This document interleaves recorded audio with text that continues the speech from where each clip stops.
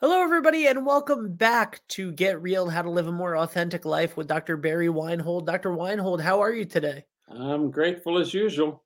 Excellent. I love it. I love it. We had a very, rough, but needed topic last week and all month long. But before we get to that, how have you been? What's new this week? Well, I'm just I'm I finished my latest book, and in fact, at the end of the month, I'm going to talk a little bit about it. I should have either a book in hand or pretty close to it by then. I'm excited about it, so that's been keeping me busy, and I'm looking forward to having a book in my hand. After That's this long ordeal of putting everything together. It's probably the most complex writing project I've ever engaged in. and I that's something because this is your 70. it'll be the 79th and 80th book because I get credit for two because it'll come out in a ebook format and a paperback format. So it's two different books, different sizes, different lengths, and different ISBN numbers, the whole 9 yards. So uh, Very nice. Well, that's it. We've reached 80, only 20 more to go. yeah, so Um, when you have to change your intro when you say if 75 books, it's now have to be 80 books. there we go. Excuse me. Uh, so what are we talking about today? Broken systems. All right, that sounds like Another heavy topic, but that sounds like another heavy topic. I'm gonna leave you to it. right. I mean, uh, related all to why we have so many mass shootings in this country, and I think that's the really thing I've been looking at. How to explain that? How come we're 25 times more murders and mass shootings than any other similar country? And I mean, it's just like I talked last week about how possibly it was related to the way we raise our boys because all the mass shooters are men.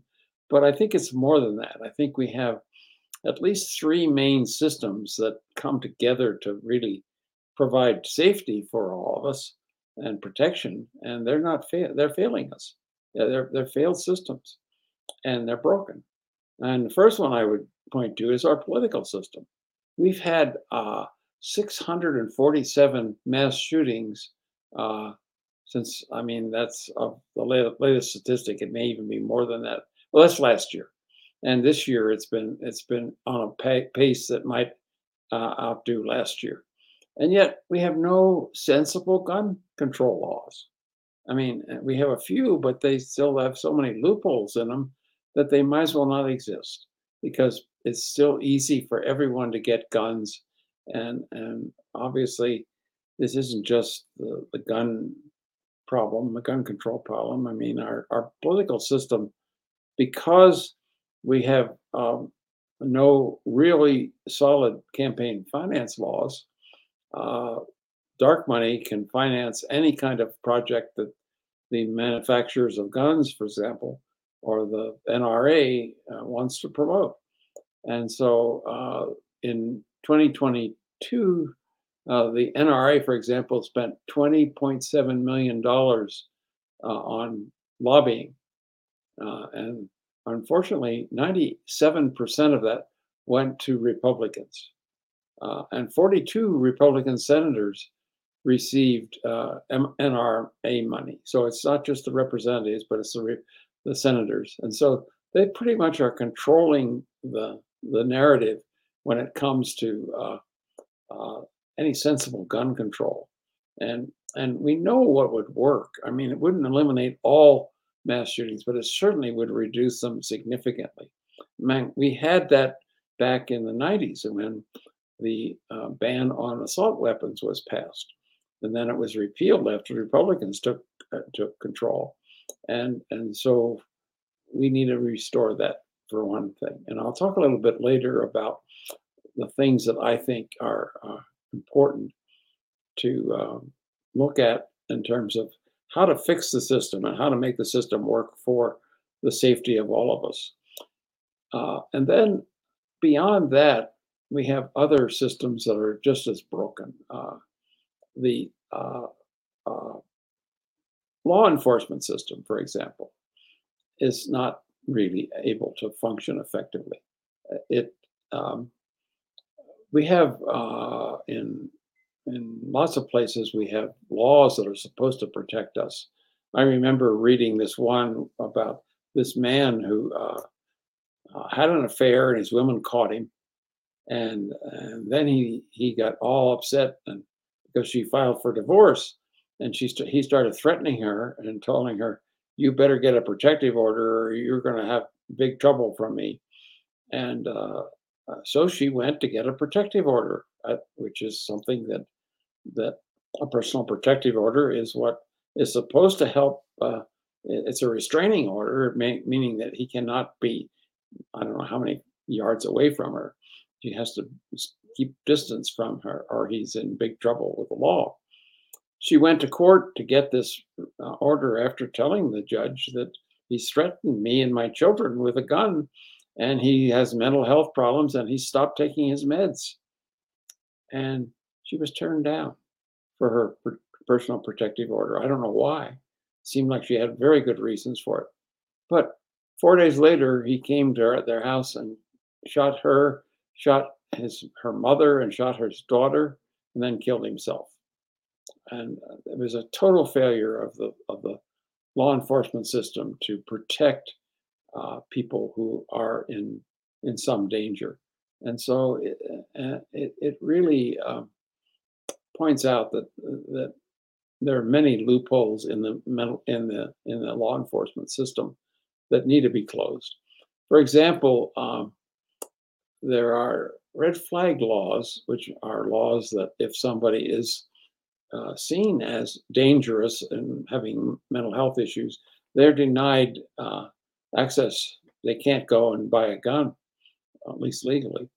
And it turns out that most of the people who commit mass killings have bought their guns legally, even though they had some run-ins with the law, and they had also mental health issues. The guy who shot up the parade in Highland Park, Illinois, on July 4th, had 2 run-ins with the police where he should have been put on a 72-hour hold because he was a threat to himself and a threat to others.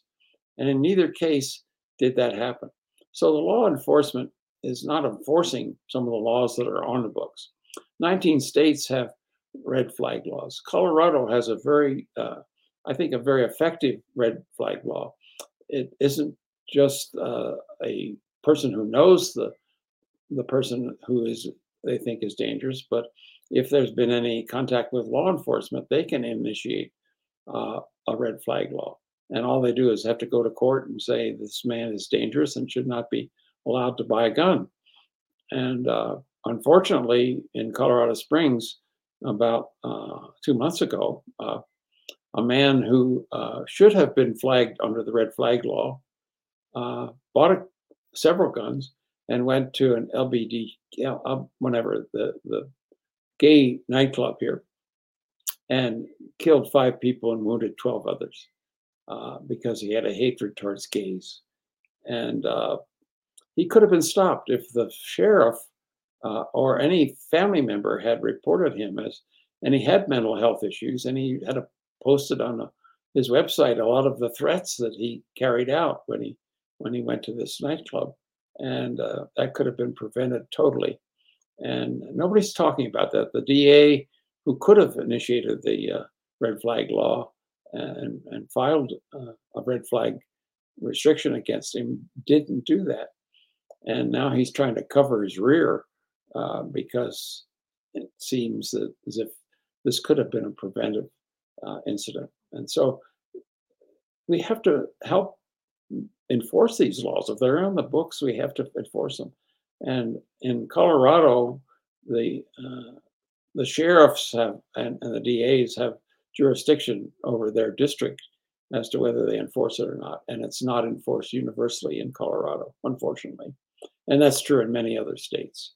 So it's really 2 systems there: the political system, the law enforcement system, And finally, and last but not least, it's the mental health system that many times we needed to have restraining orders. We needed to have psychiatric holds put on people who have known mental problems, who have threatened the lives of others and have even threatened suicide. And yet, these are not. This doesn't happen on a consistent basis. And so, really, there's a lot of work that can be done to help the mental health system uh, step up to the plate and protect us when needed. And also, most of the therapists that are operating, including psychiatrists, are not trained just to be able to identify the effects of childhood trauma. And we know that from all the research that childhood trauma is often one of the long-term effects of childhood trauma is that people have a lot of pent-up rage and anger, and they act that out on with when they get a gun and shoot up a place. So there's a lot of need for mental health people to be able uh, to identify the causes of these issues before they erupt. And unfortunately, I would say only about 5 to 10% of mental health people have had training in how to understand and identify the symptoms of childhood trauma that might be operating in long term with an adult. One of the examples of that here in Colorado was James Holmes, who shot up a theater in Aurora, Colorado, and he killed 12 people and wounded 80, or yeah, about 80 people total. And he really he had 6 sessions with a psychiatrist. He was a student at UC Boulder. He was a PhD student, and he started to have some uh, bizarre behaviors that got him referred to the health center, and there he had 6 sessions with a psychiatrist who failed to identify how dangerous he was and how sick he was. And she really later wrote a book about the whole thing, which turned out to be kind of a disclaimer saying that psychiatry can't prevent mass shootings because these mass shooters are clever and they can fool anybody and tell anybody what they think they need to hear. So it really is a problem that has to be addressed. So I put together what I think are some sensible solutions, ways what is needed to prevent future mass shootings. And basically, we have to start with banning all assault weapons, weapons of war, automatic and semi-automatic assault weapons have to be banned. We just simply can't put them in the hands of the general public. They were meant for war, not for anything else. They're not meant for recreational shooting or hunting. Certainly, you don't take an assault rifle to go hunting. And we actually have more weapons in this country owned by private individuals than we do people. There's more weapons. I think it's over 400,000 weapons that are legally in the hands of American people. Now, you don't need that many weapons to go hunting, and many of them are unfortunately assault rifles or weapons of war. So that's the first one, and then I think we need to pass a national red flag law and make sure that we get local enforcement and have consequences if law enforcement does not enforce this law. Uh, in this county, when I mentioned that they failed to enforce the red flag law and it caused 5 deaths and 12 others wounded at a gay nightclub. And the DA was responsible. He could have enforced a red flag law because this guy had known kinds of mental health problems and nobody did anything about it. So then we have to close all the loopholes to background checks. There's still a number of important background check loopholes that allow people that shouldn't be buying guns to buy guns. Some of them are gun shows and other places. Then we need to train psychologists and psychiatrists and other mental health people on how to identify and treat the long term effects of childhood trauma. Because I know that from all the research I've done, starting with Columbine, I wrote a play about Columbine. I did the complete research that nobody bothered to do on Columbine. And it was like a perfect storm of about 14 things that came together to cause that to happen. But one of them was simply a lack of understanding of how much trauma these boys had in their childhood. And no one, although they both had some therapy and had, in fact, Eric Harris was on an antipsychotic drug at the time. He actually had gone cold turkey off of it, and there's some evidence that going cold turkey off of an antipsychotic drug can cause psychotic reactions. So then, number five, we need to teach conflict resolution in schools. Everybody should have at least one course that should be the fourth R, resolution. And people, the research on that is very clear. When kids are taught conflict resolution skills, their violence, their peer violence drops dramatically, and they learn how to resolve conflicts without having to resort to any kind of violence. And then obviously for people who didn't get that, they don't know how to resolve conflicts. I mean, you hear people who had a conflict with a boss and then took a gun and shot him. I mean, that should not happen. If people had good conflict resolution skills, that wouldn't happen. And then I think we need to stop age grading boys and girls. I've come to that conclusion after studying this topic for many, many years. Boys are at least a year to a year and a half developmentally behind girls during school years. They only catch up about age 16.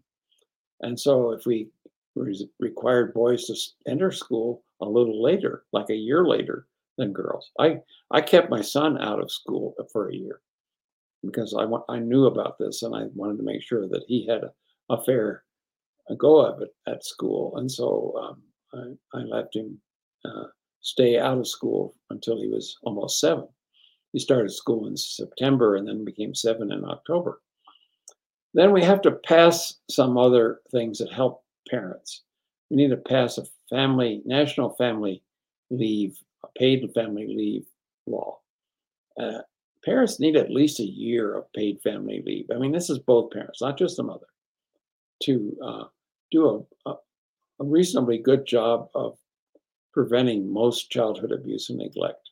It's preventable, but given the circumstances of mothers having to go back to work within the first 6 weeks after their child is born, or 8 weeks at the latest, that's just not enough time to really offer the kind of parenting and bonding that a child needs. And so, one of the long-term effects of poor bonding is a built-in called reaction called abandonment rage. Many young mm, school shooters and other mass killers have a lot of abandonment rage in them, and that came because they didn't get enough time bonding with their mothers during that first year. And then, second, we know number 8 that free home visitation services for parents for the first 3 years. Actually, the research shows that when a home visitor is there, there is no child abuse or neglect. It absolutely eliminates it. And just to have that extra person there to visit and give support and maybe some respite care at times, and give parents advice on how to parent their children if they're particularly new parents who don't know how to do that. And that actually brings number 9. I think we should require all people who plan to become parents, although not all people plan that it happens, but when they do for the first time, they should be able to take a course in how to parent effectively. And there are a lot of very good courses out there. One of them is called Parent Effectiveness Training, and I've studied that and trained people and done courses in that model. And there are many other very, very good models of how to help parents, support parents to parent their children, particularly in that first 3 years. And then we also need to install peer violence programs in our nation's schools. Um, Preventing bullying is one thing, but put downs are another really devastating effect. I did research on this and I found that the people in my research, these were middle schoolers, they received at least 30 to 40 put downs a day. I mean, it was just a normal kind of way in which they, their friends and interacted with them. And so I was able to create a program that eliminated that almost entirely, so that many schools were much safer for kids to learn, and to eliminate the peer violence in schools really helps the whole school become a safer place and a better place for people to learn. So these are the kind of things that I think we need to do to prevent mass shootings. Now, are they all going to happen? I doubt it. Uh, I mean, it takes the political will of the whole country to initiate these things, to put pressure on our legislators to pass laws that, particularly, I mean, there have been proposals. Actually, one of them passed in the House last term to provide, I believe it was, it may have been a year. I don't know how long it was, but paid uh, family leave. And almost all the civilized countries in the world have this. I mean, in some countries, it's up to 3 years of paid family leave. Uh, we lived in Czechoslovakia, and that's what it was there. And I noticed almost immediately how different the children were. They weren't adrenalized like our children are, and they were calm. Never saw any child act out in a restaurant or in a grocery store or in a public place, and that's pretty common. I mean, if you go out to a restaurant, you can almost expect that somebody with a young child is going to act out in the middle of your meal. I never saw any of that because they were much more secure and more bonded. And so I've seen the results of that kind of work, and we're so far behind in terms of the way we support families and parents. So I don't blame parents; they're doing the best they can under the circumstances. With failed systems that should be protecting them and giving them the tools to do the job that they want to do and do it. Absolutely. Well, Dr. Berry, a ton of wonderful information and fantastic suggestions today. And is there anything that you'd like to close on before you let us know what we're going to learn about next week? No, I think that's enough. I've said enough. I've tried to condense it as much as I can, but I mean, there is a really a strong need for change, and something has to give. We can't go on year after year with the number of mass shootings we have in this country. We can't go on and not do anything about it. And so I'm just throwing out what I think would be some reasonable kinds of ways to bring that under control. Maybe you won't eliminate all of it, but if you even reduce it in half, that would be a major contribution. Absolutely. Well, guys, thank you all for listening and watching. And I just want to remind you that if you want to get in contact with Dr. Weinhold or find resources on today's topic or any other topics that you can think of, go to circle.org, click the link in the description of this episode, and you can find out all of the information there. Thank you guys so much, and we'll see you next week. See you, Ben. Have a good one.